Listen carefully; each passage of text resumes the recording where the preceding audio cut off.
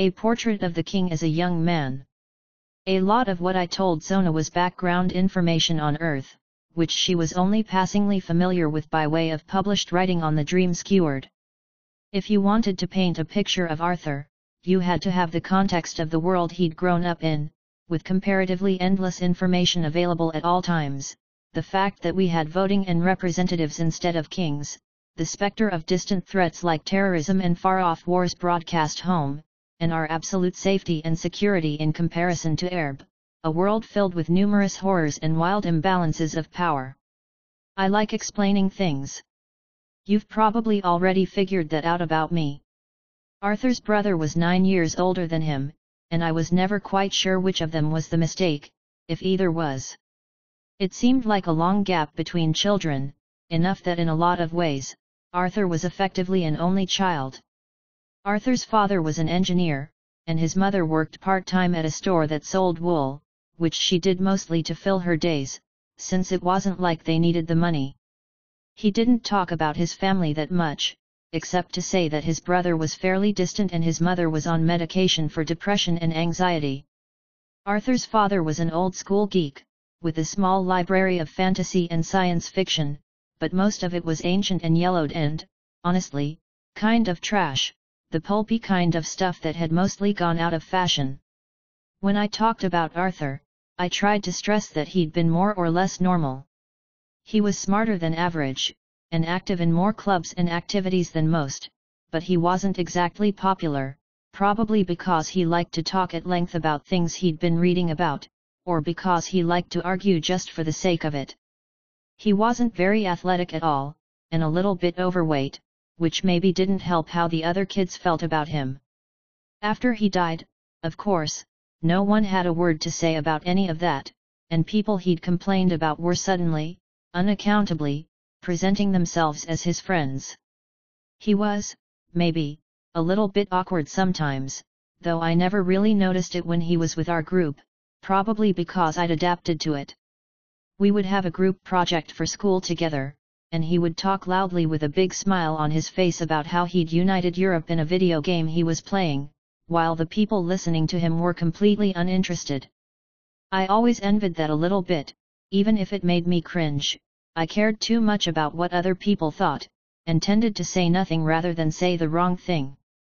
I talked about our tabletop games, and the ways that he liked to play them, which was always about story and character more than it was about rules and results. Some of that required background that Zona didn't have, but I tried my best to get straight to the point. My "what is a tabletop role-playing game" speech had gone through a few iterations by this point, and I knew enough about Erb to be able to draw parallels with their cultural traditions. I talked about Arthur and Tiff. Okay, so figure there are 150 students in our class, plus the same a grade up and down, said Arthur. We were walking home from school, with a stop at the gas station on the way for chips and pop. But give the grades above and below us a penalty, because we don't have classes with those girls, which means propinquity isn't in effect. Figure maybe 150 legitimately dateable girls in the dating pool, more or less. That's a rough guess. Right, I said. Okay. Half of them are below average, said Arthur. But there are lots of different metrics you can use, and they'll be below average in different ways. Take Heidi, right? Super hot, dumb as a brick. So if half are below average on intelligence, and half are below average in looks, then that's something like a quarter that are above average in both. No, I said. I mean, I don't think so. Looks and intelligence are correlated, for health if no other reason, but socioeconomics too, probably. That was around the time I'd first discovered the word socioeconomics, and I used it a lot, probably more than I should have. Sure, said Arthur. Were you the one I was talking to about the Flynn effect? Doesn't sound familiar, I said. Well, whatever, Arthur continued. We're just getting rough numbers.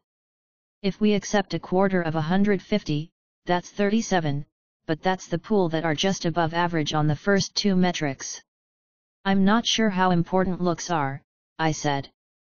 Arthur rolled his eyes. Would you date Kimber? I frowned. She's nice, I said. Smart? Smarter than I am, probably. I went over to hang out with her brother once and she'd made macaroons, which was pretty awesome. You're dodging the question, said Arthur, rolling his eyes again. I think it's fine to just say, no, she doesn't do it for me. I'm sure lots of girls would say that about me. I'm not going to be salty about it. Call that metric 3, maybe, and even if it were just 50-50 that cuts the pool down to 18. But, in point of fact, there are a lot of metrics to consider, and even if some of them are correlated, the actual pool of worthwhile girls in our school is in the low single digits, at least as far as I can see. Hey, I said. I wasn't so sure I agreed with that, but maybe it was just that I'd never had a real girlfriend, not that he had either. There were lots of girls in our grade that I was interested in, maybe because I had a tendency to let my imagination run away with the idea of a relationship. I'm saying, basically, that you've got a bunch of metrics, right? And that low single-digit pool is just for the girls who are above average in all categories, none of them are likely to be truly spectacular. He heaved a sigh. But Tiff is, in so many of them. I stayed silent.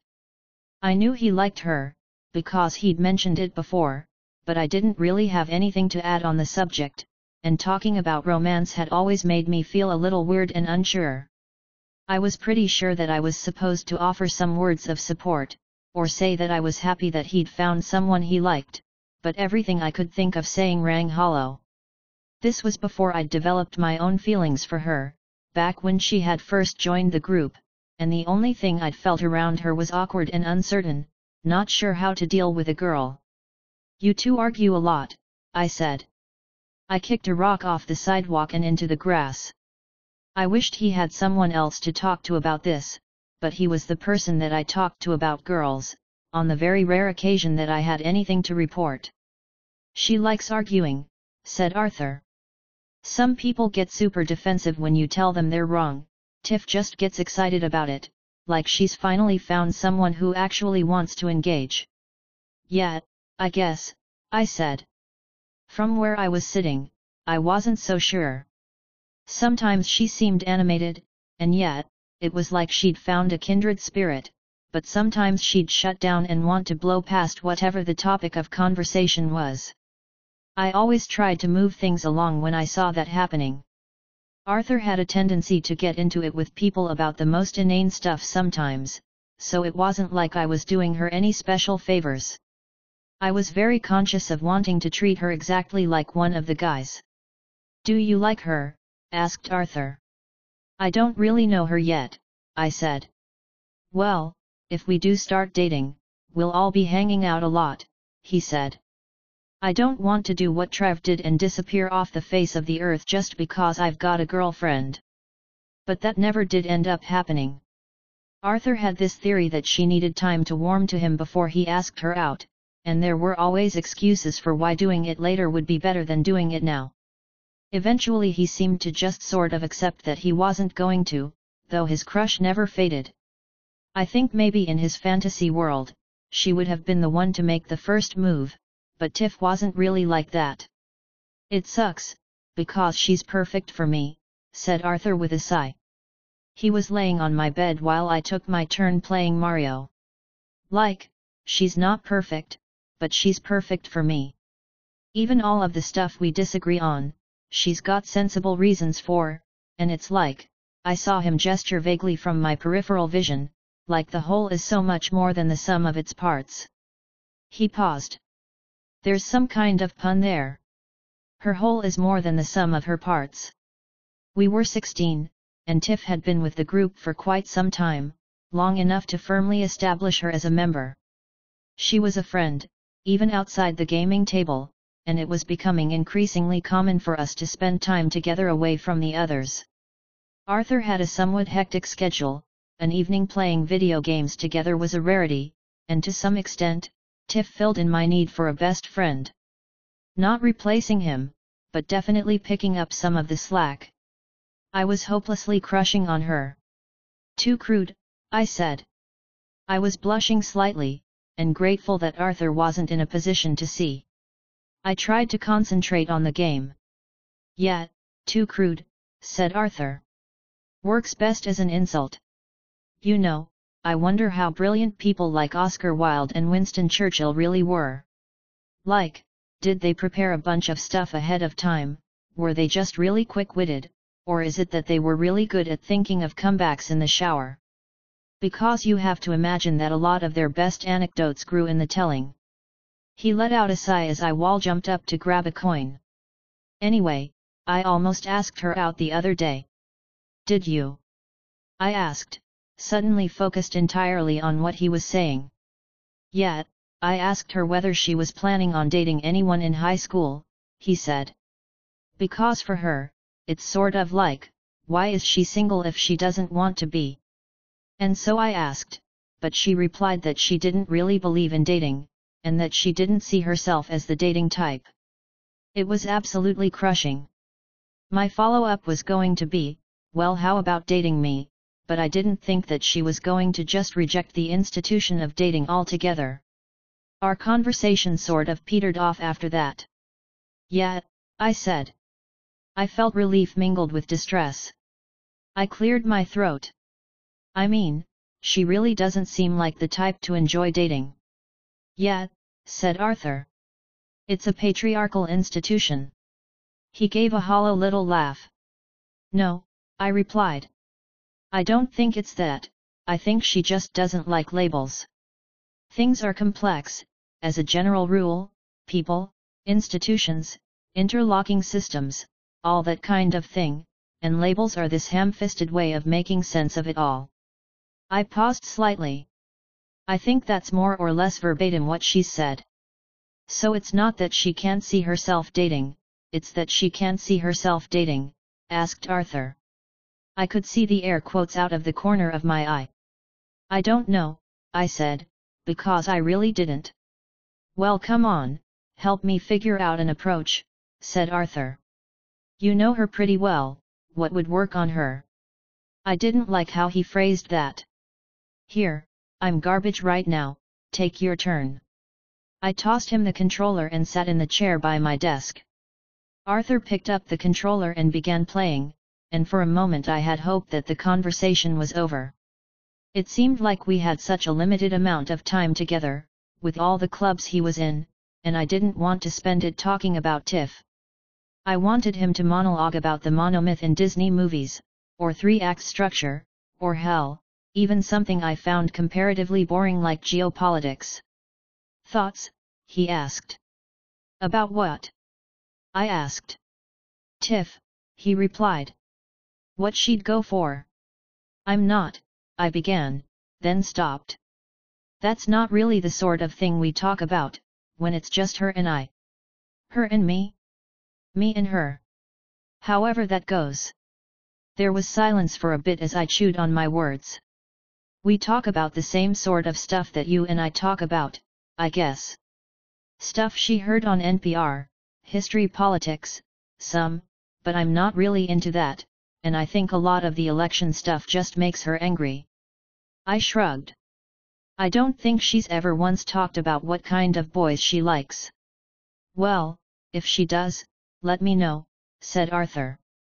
And maybe ask her, if you can figure out a way to do it. I said that I would, and then never did, until eventually Tiff and I were, for a certain sense of the word, dating. Anyway, I ended up with her, I said. More or less behind his back, because neither of us wanted to hurt him, or cause any drama, and, then he died in a car accident, which was about 9 months before I got to Erba, which was about 2 months ago, or 3 months, subjectively, if you include the time chamber. You have provided much information, most of it worthless to me, said Zona. Maybe, I said. I think it gives some context to who he was when he came here. That's got to be the starting point for understanding who he became. He was from a land of relative peace and plenty, where violence was pretty much a last resort, and even if it hadn't been a last resort, he wasn't much of a fighter. So when he got to Erb, that helps explain why he ran off with a theater troupe instead of fighting the Dark King, right? If you accept that theory, you maintain that the dream skewer happened when he was on the farm, asked Zona. Probably, I said. Well, there's a whole other thing to unpack, which we can get to in due time, but the most concrete evidence I've got is that I know the lost play from Earth. I have a copy of the Fellowship of the Ring, though it was a book, not a play. If you read it, it would be pretty clear why any work based on that one would be looked down on by the Dark King. You have eidetic memory, asked Zona. What? Oh, because how else could I have a copy of the book? I asked. I hesitated slightly. We have an entad that can pull things from Earth. HRM, said Zona. It'll be on the manifest, I said.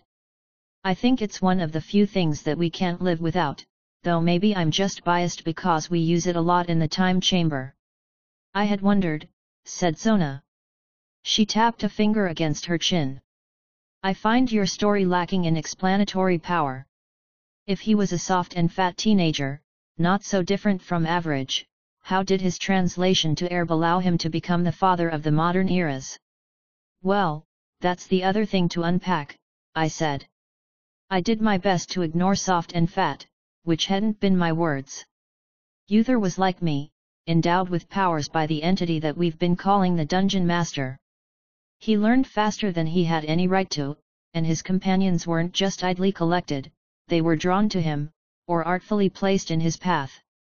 And I don't think that the others were dream-skewered, but a lot of them were based on characters that my friends had created. I've looked at their histories though, and nothing in particular stands out to me as being suspicious, insofar as the skewer is concerned. And your companions are like his? Asked Zona. No, I said. I mean, none of them are reminiscent of characters created by my friends, but yes, I think it's somewhat safe to say that we have a cosmically important link with each other. I hesitated again. You might be one of my companions, I guess I should get that out of the way. A knight, in service to you? Asked Zona. She pursed her lips. That's an offer I'd be inclined to pass on. No one is in service to me, I said. I glanced at Grak. Technically, Grak is getting paid a salary, which is ostensibly the only reason that he's here, but the others aren't in any kind of service or contractual relationship with me or Amaryllis. Mostly, I would call us friends. Though it was a close thing, in a few cases. Even if you're not a companion in the cosmic sense, our plan is to live here, which means that you'll be playing an integral part in our business. You have misgivings, said Zona. There's that word again. A bit, I said.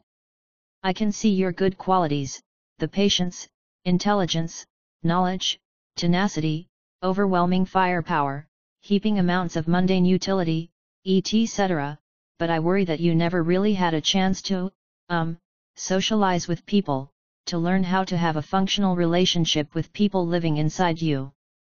You know nothing of me, said Zona. Well, am I wrong? I asked.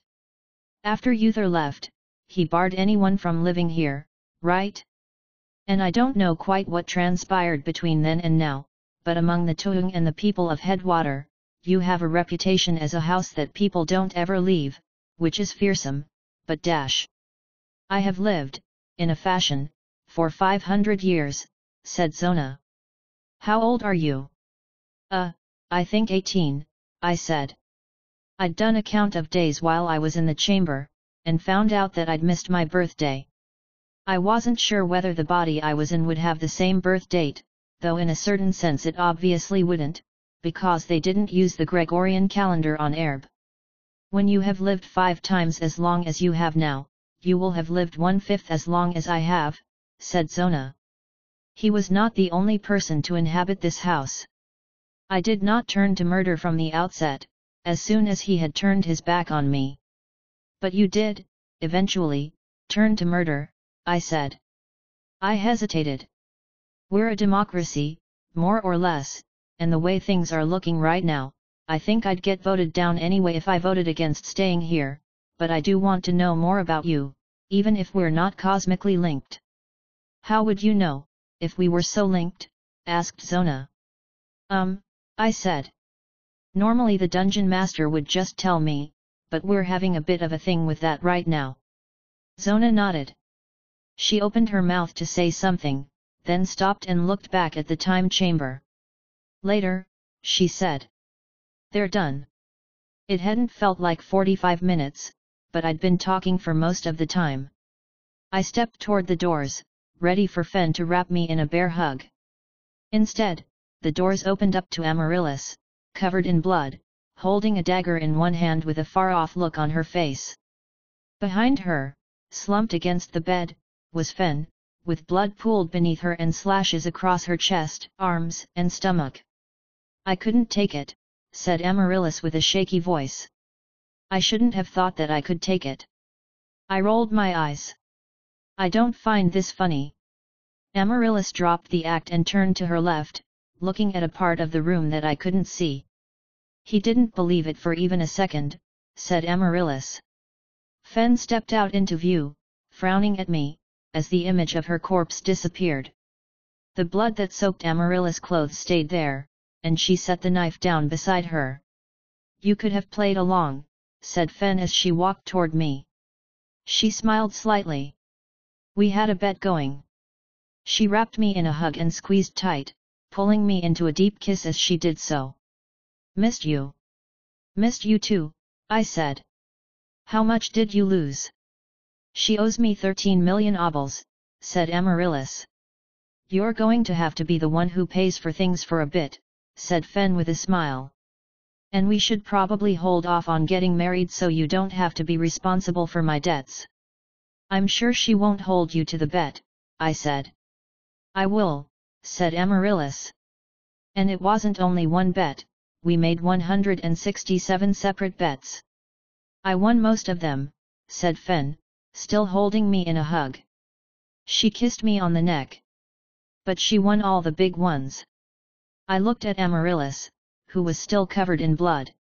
The fake corpse was courtesy of the house, I was pretty sure, probably set up before Fen had even gotten into the chamber, but the blood was either stage blood or real, there to sell the illusion, since the house was, per its own accounting, confined to illusions within a 10-foot wide cube. That would also explain why Zona had moved back slightly, outside my vision. She couldn't be in two places at once. So are you just going to be covered in blood during your break? I asked Amaryllis. I am, Amaryllis nodded. She walked over to where the tape recorder was sitting and swapped out the tapes. Anything of consequence? She asked me. You'll mostly be listening to me talking, I said with a shrug. Stuff about Arthur. Arthur and the Cosmic Order, said Zona with a nod. I was starting to get over how much she looked like Tiff, partly because of how clearly I could see the imperfections in the illusions. More and more, those didn't so much seem like imperfections as they did expressions of who Zona was. It was also partly just having had the time to sort it out, during the long month in the chamber. Some time alone? Fen asked, leaning into me. Absolutely, I replied. We walked together down the hallway, to the place I was starting to think of as our private place. How is she? Good, said Fen. Great, actually, we had a wonderful time together. Did you? I asked. Fen nodded vigorously. I missed you terribly, but the letters helped, and I was breezing my way through Earth culture, which was a bit like talking to you. I feel like I had a million things that I wanted to tell you, but I didn't make a list, and now it's all a blank. Oh. I read a lot of manga. She raised her arms up high, as though she could barely contain herself. I'm a weeb, she leaned in close to me. Did I use that word right? I kissed her, and she backed up a bit, looking pleased. How the hells do you know what a weeb is? I asked. You mentioned it once, when you were talking about swords, said Fen with a smile. So I looked it up. There's this web page, called Urban Dictionary, which was a lot of help in figuring out Earth things. It's a website, not a web page, I said. And, I'm sorry, but you spent your time in the chamber looking at printouts from Urban Dictionary. Calm down, I did other stuff too, said Fen. You know the Urban Dictionary?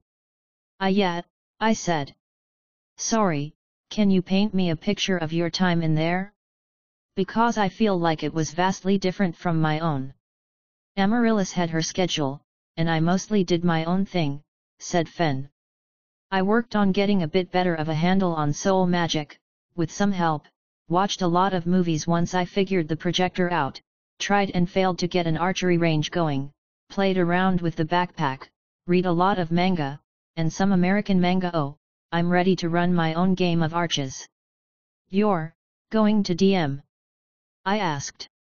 Sure, said Fen with a nod. She was watching me. See, Amaryllis said that it was sort of your thing, and I said that people took turns, but apparently she knows you better. Fen clucked her tongue. Well, whatever, I have a campaign ready to go. I thought it would be a way for us to bond, if I had some experience from your spot on the table. Sure, I said. I didn't mean to. I'm sure you'll do great, it just caught me off guard. Mary and I ran a few games together, with her controlling all the characters, but it wasn't really the same, said Fen. Fun, but not the same, since even when she was trying to, she couldn't really make it like there were different people pulling things in their own directions. Hey, I said. And did you talk about the soul stuff with her? A bit, nodded Fen. I waited, until it was clear that she needed some prompting. And? Fen winced. I'm on her side, a little bit. I haven't done it myself, because I wanted to talk to you first, but I've really been thinking that it might be for the best to get rid of some attachments that aren't doing me any good. Nothing concrete, just kind of waffling. Jesus Christ, I muttered. Oh, we also did some Bible study, said Fen. I think we kind of made a mess of it though. No, I mean, I paused. You're not talking about me, and our relationship, right? No, never, said Fen, kissing me.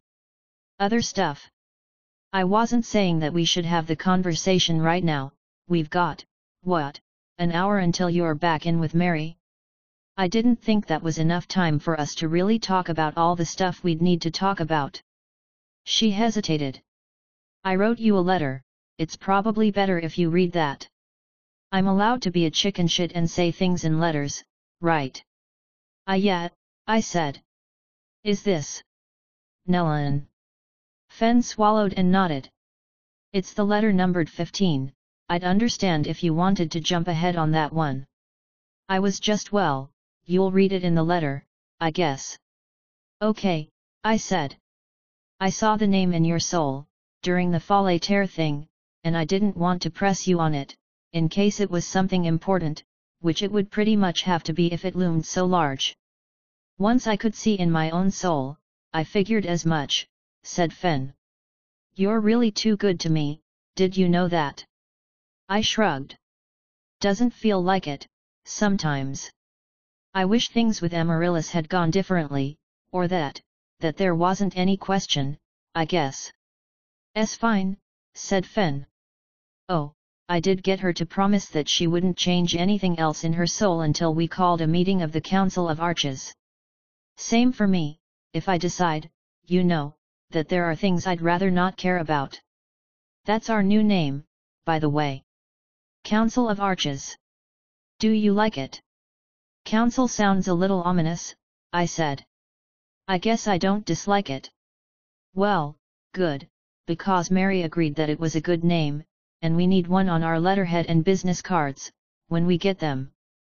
Fen sniffed at me. I missed your smell. I missed yours too, I said. And obviously I'm not going to change anything until after I talk to you, and after you've read the letter, and after you're totally fine with it, said Fen. I kind of feel like I've already told you, since I wrote it all out. I stayed silent at that, since I didn't want to give a false assurance that I really would be fine with whatever she'd spent the past 2 months hiding from me, something so important that it was engraved at the top of her soul. "Come on," said Finn. "Let's get back, it's been a month since I've talked with the house, I kind of missed it."